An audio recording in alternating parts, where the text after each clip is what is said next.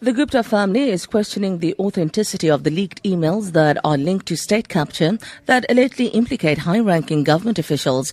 Atul Gupta has defended British PR firm Bell Pottinger against allegations that the firm advised political parties in South Africa, as well as launched a campaign which put the concept of white monopoly capital into the South African sphere with the aim of stoking racial tensions in the country. Speaking in an interview with the BBC, Atul Gupta said the emails were definitely fake.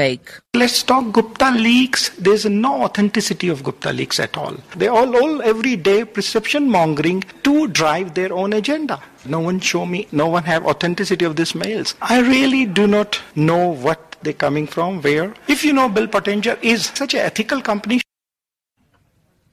A body of a man has been found in a swamp in Parklands near Tableview. ER24 says the man has already been dead when they arrived on the scene. Spokesperson Russell Mayring says the man seemed to have sustained a large head wound. Mayring says details surrounding the incident are still unclear. Parliament's Standing Committee on Public Accounts says it is concerned that the Social Security Agency, SASSA, is not moving fast enough to meet the Constitutional Court deadline to take over the payment of social grants from Cash Paymaster Services. Committee Chairperson Themba Godi says the departure of CEO of SASSA, Thokozani Magwaza, has made them anxious that the Social Security Agency may not meet its obligation following this court ruling. The rand continues to trade at its weakest level in nearly 3 weeks, mainly due to political and economic uncertainty, as well as fears of another credit ratings downgrade by ratings agency Moody's.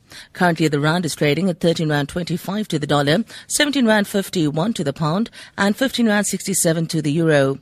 Looking at the markets, gold is trading at $1,265, and the price of Brent crude oil is at $51.36 a barrel. For Good Hope FM News, I'm Sandra Rosenberg.